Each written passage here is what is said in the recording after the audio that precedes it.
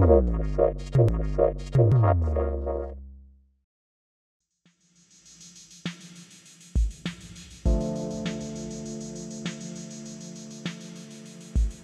and welcome to our viewers on cruxinvestor.com and also to our listeners on Cruxcast, our podcast series. And for those of you new to Crux Investor, please click the button in the corner of the screen to subscribe to our YouTube channel. We're going to be talking to Ewan Downey. He's the CEO of Premier Gold Mines. He's going to give us an introduction to his company and discuss a number of other topics, which you can see in the description below. Click the timestamp and you'll be able to go directly to that point in the video. Hi Ewan, how are you? I'm doing great, thanks. How about yourself? Fantastic. Yeah, not too bad. It's been feels like a long week already, and it's Tuesday. So, thanks very much for taking the time out. I know we've been trying to talk for a while, so we really appreciate this. We always get people to start off with a sort of 2-minute summary of the business, then we kind of get stuck into a few meaningful questions after that. So, if you don't mind. Sure. Premier Gold Mines is an exploration, development, and producing company. A company that's been around for just over a decade and has been one of the few mining companies who's made the transition from explorer to producer. And currently we have 2 operating mines and several near development or development stage projects within our extensive portfolio of properties. Okay, thanks for that. We'll talk about strategy in a second, but I think the obvious observation I had when sort of going through the material was that you look like deal makers as well as miners. You've put together some packages, you've done some joint ventures, you've got some big names involved, Barrick. Tell us a little bit about you and the team, and perhaps that might explain that the deal maker / miner perception that I have of you. Okay, well, Premier started as I mentioned earlier as an exploration company. And as an explorer, and a lot of the team that we started the company with were essentially geologists, etc.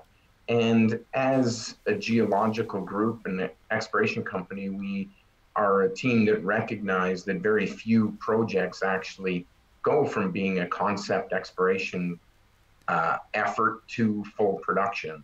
In fact, probably more than 99% of mineral properties don't become mines. So by having multiple projects gives us more options, so to speak. And we've always been a company that thinks that has a motto that don't always think that what we have is the best. There could be something better, and if we find something that's as good or better than our current portfolio, we should own it. And so we've always been open to trading up, so to speak, if we found the right opportunities. That's can you just again, because this is for an audience perhaps haven't come across Premier Gold. I know you're a big company, 400 million market cap now, and you're a producer, but there's an audience over here who's not perhaps as aware of Premier Gold as a lot of the North American folks. So can you sort of explain that process that you've been through in terms of where did you start, which assets did you start with, and talk about some of these joint ventures that you've managed to deliver? Yeah, we started in 2006. We were spun out of a company I founded in the late 1990s called Wolfden. So at the time, Premier was a free share to our shareholders. We started in the Red Lake camp, one of the most prolific high-grade gold camps I think you'll find anywhere in the world. And we established a fairly strategic land position in amongst the 2 producers, which at the time were Goldcorp and Placer Dome. And we started there, but realized at some point that to grow our company, we couldn't just sit around and wait for Goldcorp to do something with us. So we identified the Hard Rock project, our Greenstone Gold joint venture now with Centerra, as a potential acquisition candidate that could host a significant open pit deposit. And luckily, we were very successful at delineating that open pit deposit. And between open pit and underground, that project is now 9 million ounces. But it's expected to be a large open pit. It's in full permitting right now. And the market hasn't been at its highest in the last several years. And we recognize that to build a project of its scale, that it would be a very tough task for a company our size to go alone. And so we set out looking for a partner, and we're we're able to secure Centerra Gold as our partner, who are solely funding that project. And they paid us a cash payment. And with that cash payment, when they came in, we continued to identify other opportunities. And our two producing projects, the South Arturo in Nevada and Mercedes in Mexico, were acquired with or partially with the funds that we received from Centerra as they came in. So we've been able to, I'd say, make some strategic acquisitions to grow our business with that joint venture. That's really interesting. I mean, that's fascinating. So you've kind of sort of leapfrogged the process to getting to be a producer using cash from an exploration asset which you've developed through with someone else's money.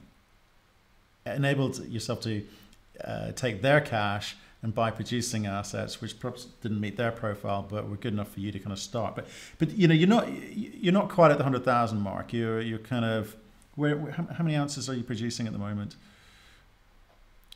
This year will be under 100, probably in the range of 85,000 ounces, 85 to 90 or 80 to 90,000 ounces this year. Right. Mainly because the South Arturo project in Nevada, we depleted our first pit and we're now constructing a second pit and an underground from the bottom of our first mining pit. So the South Arturo mine is going through a bit of a rebirth stage with two new mines being constructed as we speak. Right. Okay. And just in terms of just finishing off this conversation around the assets, so you've also got 4 exploration assets at presumably various stages of development and funding, but you're filling the hopper, as it were. Yes, we take the view that we're not looking out just for next month. What are we going to do next month or next quarter? We recognize that if we're going to build a successful long-term mining company, you can't do it on one asset. Unfortunately, mining is a depleting commodity industry. And if you don't replace reserves or buy or find additional reserves at other projects, ultimately you won't be a producer anymore. So we're always looking out for what will be the next project that we may be able to incubate to become our next production center for the company. And currently we're permitting 2 projects that we hope will go into development over the next couple of years. Right. Well, this comes on nicely into the bit I'm really interested in, which is the strategy. I've got a sort of sense of the mentality in terms of the way you go about doing business. And it seems, there's some, like I say, there's some deal-making acumen there. But I want to talk about the strategy now, which is, with these exploration assets, presumably going to follow a very similar model to that you've already employed successfully with Greenstone, for instance. Is that true to say? Yes, we're quite open to developing our own deposits. In fact, later this year, we expect to start development of our Cove property, one of our high-grade projects in Nevada. And that will be the first project that we initiate the development on our own and build. Mercedes, our producing mine, was acquired from Yamana. It was already operating. And our South Arturo project, where the 2 mines are under construction, is operated by our partner Barrick. Right. So we are participating in the construction, but we're not actually doing it. So our strategy is to continue to grow our portfolio such that we continue to hopefully maintain a steady production profile in the future and steady cash flow so that ultimately we can give back to shareholders. Right. Well, that's an interesting point, because if I look at your share price, you have been as high as $5, back in July of 2016, and you're around circa $2 today, and it's been a sort of bumpy ride. Do you think that at which point do you think the market investors have given you credit for your strategy? Obviously the Greenstone project, or getting Barrick involved, or finding new exploration assets. I mean, what do you think they're rewarding you for, or is it all of the above? I think right now we're being somewhat penalized for being in the development stage. We're in that even though we do have the one producing asset and some gold being still produced from stockpiles at South Arturo, given that you mentioned back in 16, we're up at $5. That was when South Arturo was in full swing. So we had the two mines operating. We generated a huge amounts of cash flow in that year. In 2017, I think Premier was one of the top performing gold stocks on all of the TSX. But then that phase two open pit, as we called it, at South Arturo was depleted. And since then, we've been processing some lower grade stockpiles, but our production profile dipped as we've been constructing the two new mines.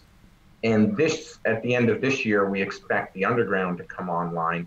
And I'd like to think then we start to get rewarded for our future production growth. However, right now, I think we're being somewhat penalized because we're in that development stage. And in that period, you're spending a lot more cash than you're making. Well, that's true. And so if you look back to that period, I mean, what are the kind of key learnings for you, the key takeaways there? You know, mining is cyclical, commodity prices are cyclical, there are ups and downs, and it's a tough business. Understand that. But what would you have done differently if looking back to that period? I don't think we would have done anything really differently. There's maybe an acquisition or two we looked at that we passed on that turned out better than we thought. So right. You look at those opportunities. We always had an internal mentality that we're going to see this production gap, and what we called it was we need to fill that gap. And we were looking for producing or near producing opportunities that would have smoothed out our production profile, but all of the assets we looked at either sold for significantly more than we were willing to pay or were subpar, and we viewed them as being really not profitable or not really economic. So I think we made a lot of good decisions on what we passed on, but there's maybe one or two that we did pass on that turned out to be better than we expected. So really, I think we wouldn't have done anything really differently. Just the only thing I wish is that we would have been more successful in finding something to bridge that gap. And right. What now is the gap is closing. So we should outperform, in my view, going forward. Okay, I'll take that. So if I look at your share price, $400 million, you've about 100 of that in the last month or so with the price of gold going up. That's obviously a very welcome addition to the mix for everyone in the gold space at the moment.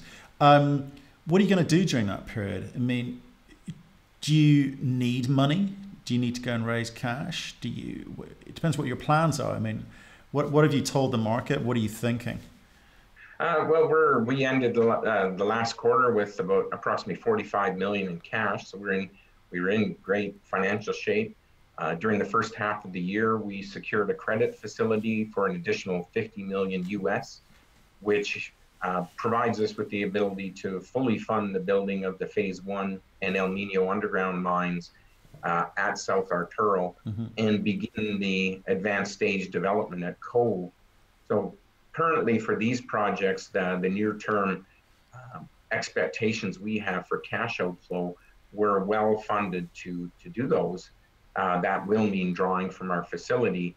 However, Hard Rock, the Greenstone Gold joint venture, if we do make a production decision for that project, even though we have joint ventured half and we're currently being free carried, ultimately, once it goes into construction, we will have to contribute. And sometime in the future, we will look to different means on how we would finance that project. However, at present, we haven't made a decision whether to go ahead with that property and don't expect to do so until late this year or early next year.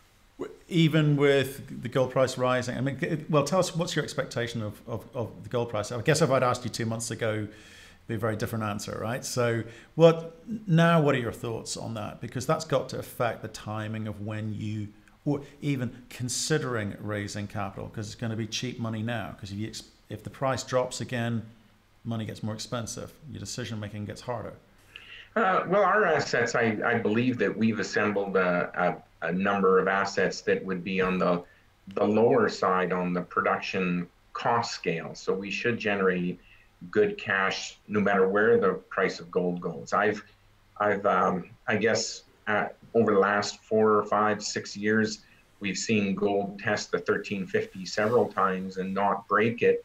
So after several attempts, you sometimes you lose a bit of your gung ho. I don't know. Maybe to I gold think maybe that's a wise stance to take. Certainly, but on that, you say, you know, whatever the price is, you'll make money. You know, if I look at Mercedes, you're indicating AISC of 900, 950. Is that what you're going to be expecting at South Arturo as well, or is it a different price point? I'd expect South Arturo will be a lower cost operation. Right. The phase 2 pit, the all-in sustaining cost when it was in production was less than $400 an ounce. Wow. So very high margin ounces. We're not expecting phase 1 in El Nino to be quite as low cost, but we expect them to be quite low cost. Mercedes this year, last year and this year continue to be transition years as we are developing several new deposits. However, the new deposits that we developed, the largest of those, Diluvio, is one of our lower grade deposits. It has a bit better widths, but lower grade. And we're currently drilling off Marianas, which is our higher grade and what we anticipate to be our higher grade zone at Mercedes. But we won't see the benefits of Marianas until late this year, early next year. And then we should see hopefully the ounces grow slightly because of the influence of higher grade material. And with that, we'd hope the cost to come down. But Mercedes is a moderate grade, moderate cost operation, and we are optimistic with Marianas we'll be able to improve on the operation starting next year. And we continue to focus on exploration with the hopes of identifying new higher grade deposits than the current operation. Right. So I guess that gives me a sense of what the management team's focused on, the hot topics in your monthly meetings that you're discussing. You want to kind of make sure it's a much sort of smoother ride going forward with South Arturo coming on board. You expect, obviously, one, start to be cash flowing from that. Two, you've got cash reserves, 45 plus a facility of, I think you said 50, something like that. You feel that you've got enough in the armory to kind of move the exploration assets, which have possibly got the biggest chance of shareholder enhancement. Is that the way your mind's working, or are there things which, you know, keep more than that that's keeping you awake at night? And if so, what are they? I guess right now it's with the new Barrick Newmont joint venture in Nevada. Once that's consummated, and I believe it was just announced yesterday that the deal has been consummated. Now Barrick, who's the operator, will have to look at all of their operations and how are they going to fill the mill at all of those facilities and what deposits are going to go where. So we haven't provided, I would say, very good guidance in terms of the future at South Arturo, even though we're constructing 2 new mines, because of that a bit of the unknown that's coming with this joint venture. However, we are building 2 new mines because we expect them to be good new mines, and so that's going to be a big part of our future this year, is seeing those new operations come online. For Hard Rock, part of the main deposit at Greenstone, our feasibility study was completed in 2016, and a substantial amount of work has been completed since then, including several drill campaigns. And we are expecting in the second half of this year a number of catalysts to come out of Hard Rock because of what we've been doing over the past 2 or 3 years at that property. And then lastly, we're going to be drilling at a property that we're acquiring from Barrick called Rye in Nevada, that we're quite optimistic is going to return some really good, maybe some of that sex appeal type thing you were talking about for shareholders. Hey, what's the next new thing, more than we have production coming? Well, exactly, because, you know, if I look in chat rooms and forums and online platforms, people aren't talking about you very much. There's not a lot of conversation, not a lot of chatter, you know, and what there is not a lot of new information. And I just wondered what you were going to be doing to talk, I guess, talking to people like me to start. But, what's the plan here in terms of explaining there's a lot of moving parts, and trying to break that down for investors to help them understand where the upside's going to come from. Because, you mentioned the word catalyst a second ago. A lot of the regular catalysts that you and I have been used to over the past, 10, 15 years weren't working last year. Why are they going to work now? Well, I think one thing, we're trying to simplify our story. It's, as you said, there's a lot of moving parts. Some people may get a little confused of where is this company going and how is it trying to achieve.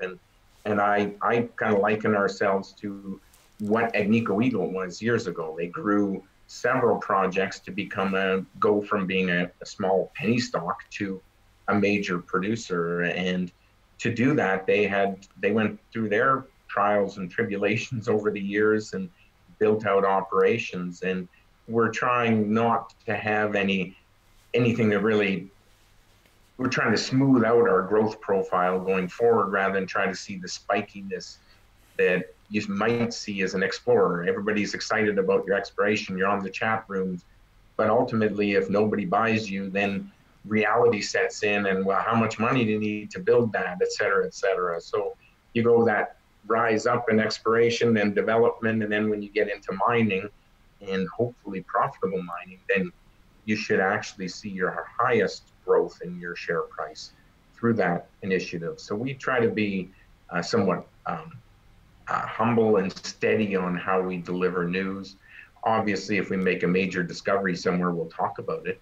But our main thrust is saying we have the one operating mine, two in construction, with one coming online later this year, the other one in 2020, and two additional projects in full permitting for future development. So in terms of long-term production growth, I think there's very few companies who offer the opportunity that Premier does.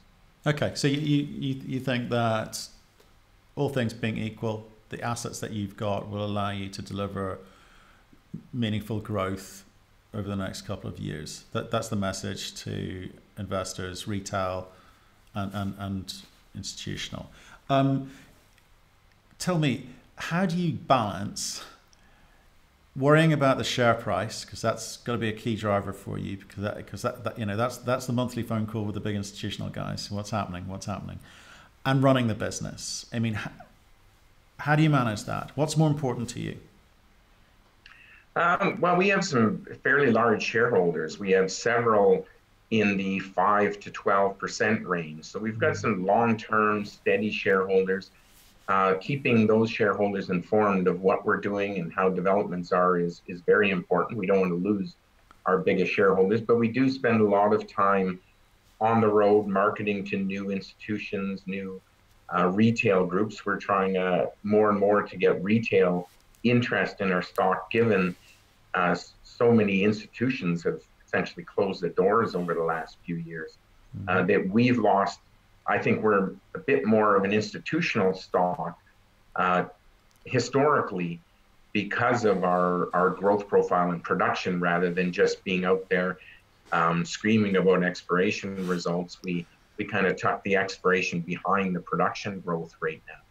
And so just trying to simplify the story instead of telling a story, 8 different stories in a presentation, trying to make it maybe a bit more like Barrick and Newmont are doing in Nevada, making Nevada a mine, rather than talk about Turquoise Ridge and Goldstrike and Leeville individually.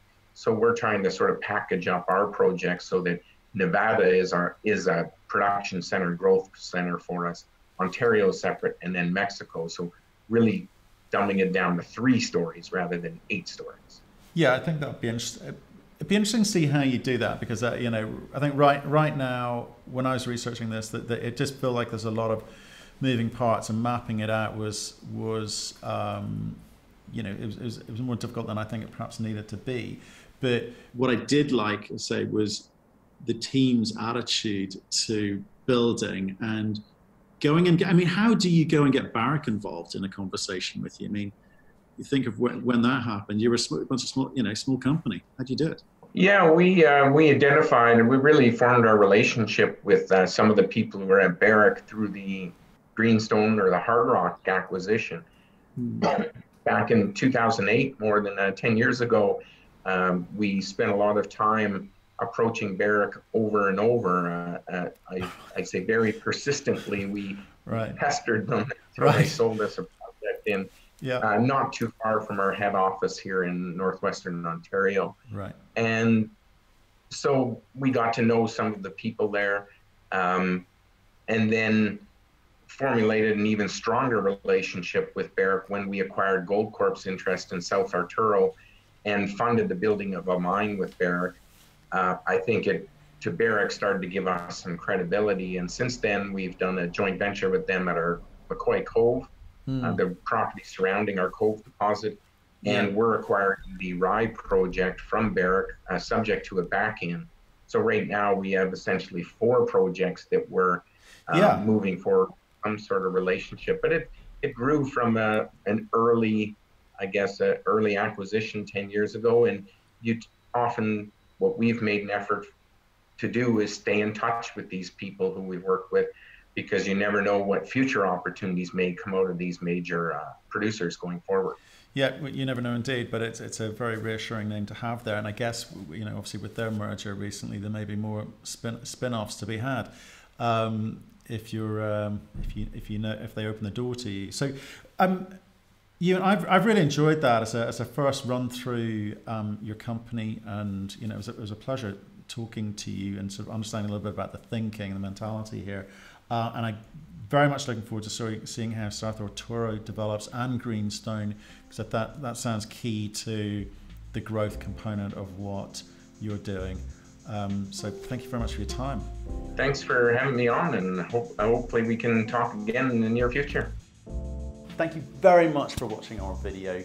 We do aim to give you informed and intelligent information with which to make your investment decisions. So if you liked what you just saw, please give us a thumbs up. And if you want to see more insightful, in-depth, honest, and unbiased interviews, then please click the subscribe button. So thanks again for watching, and we look forward to seeing you again soon.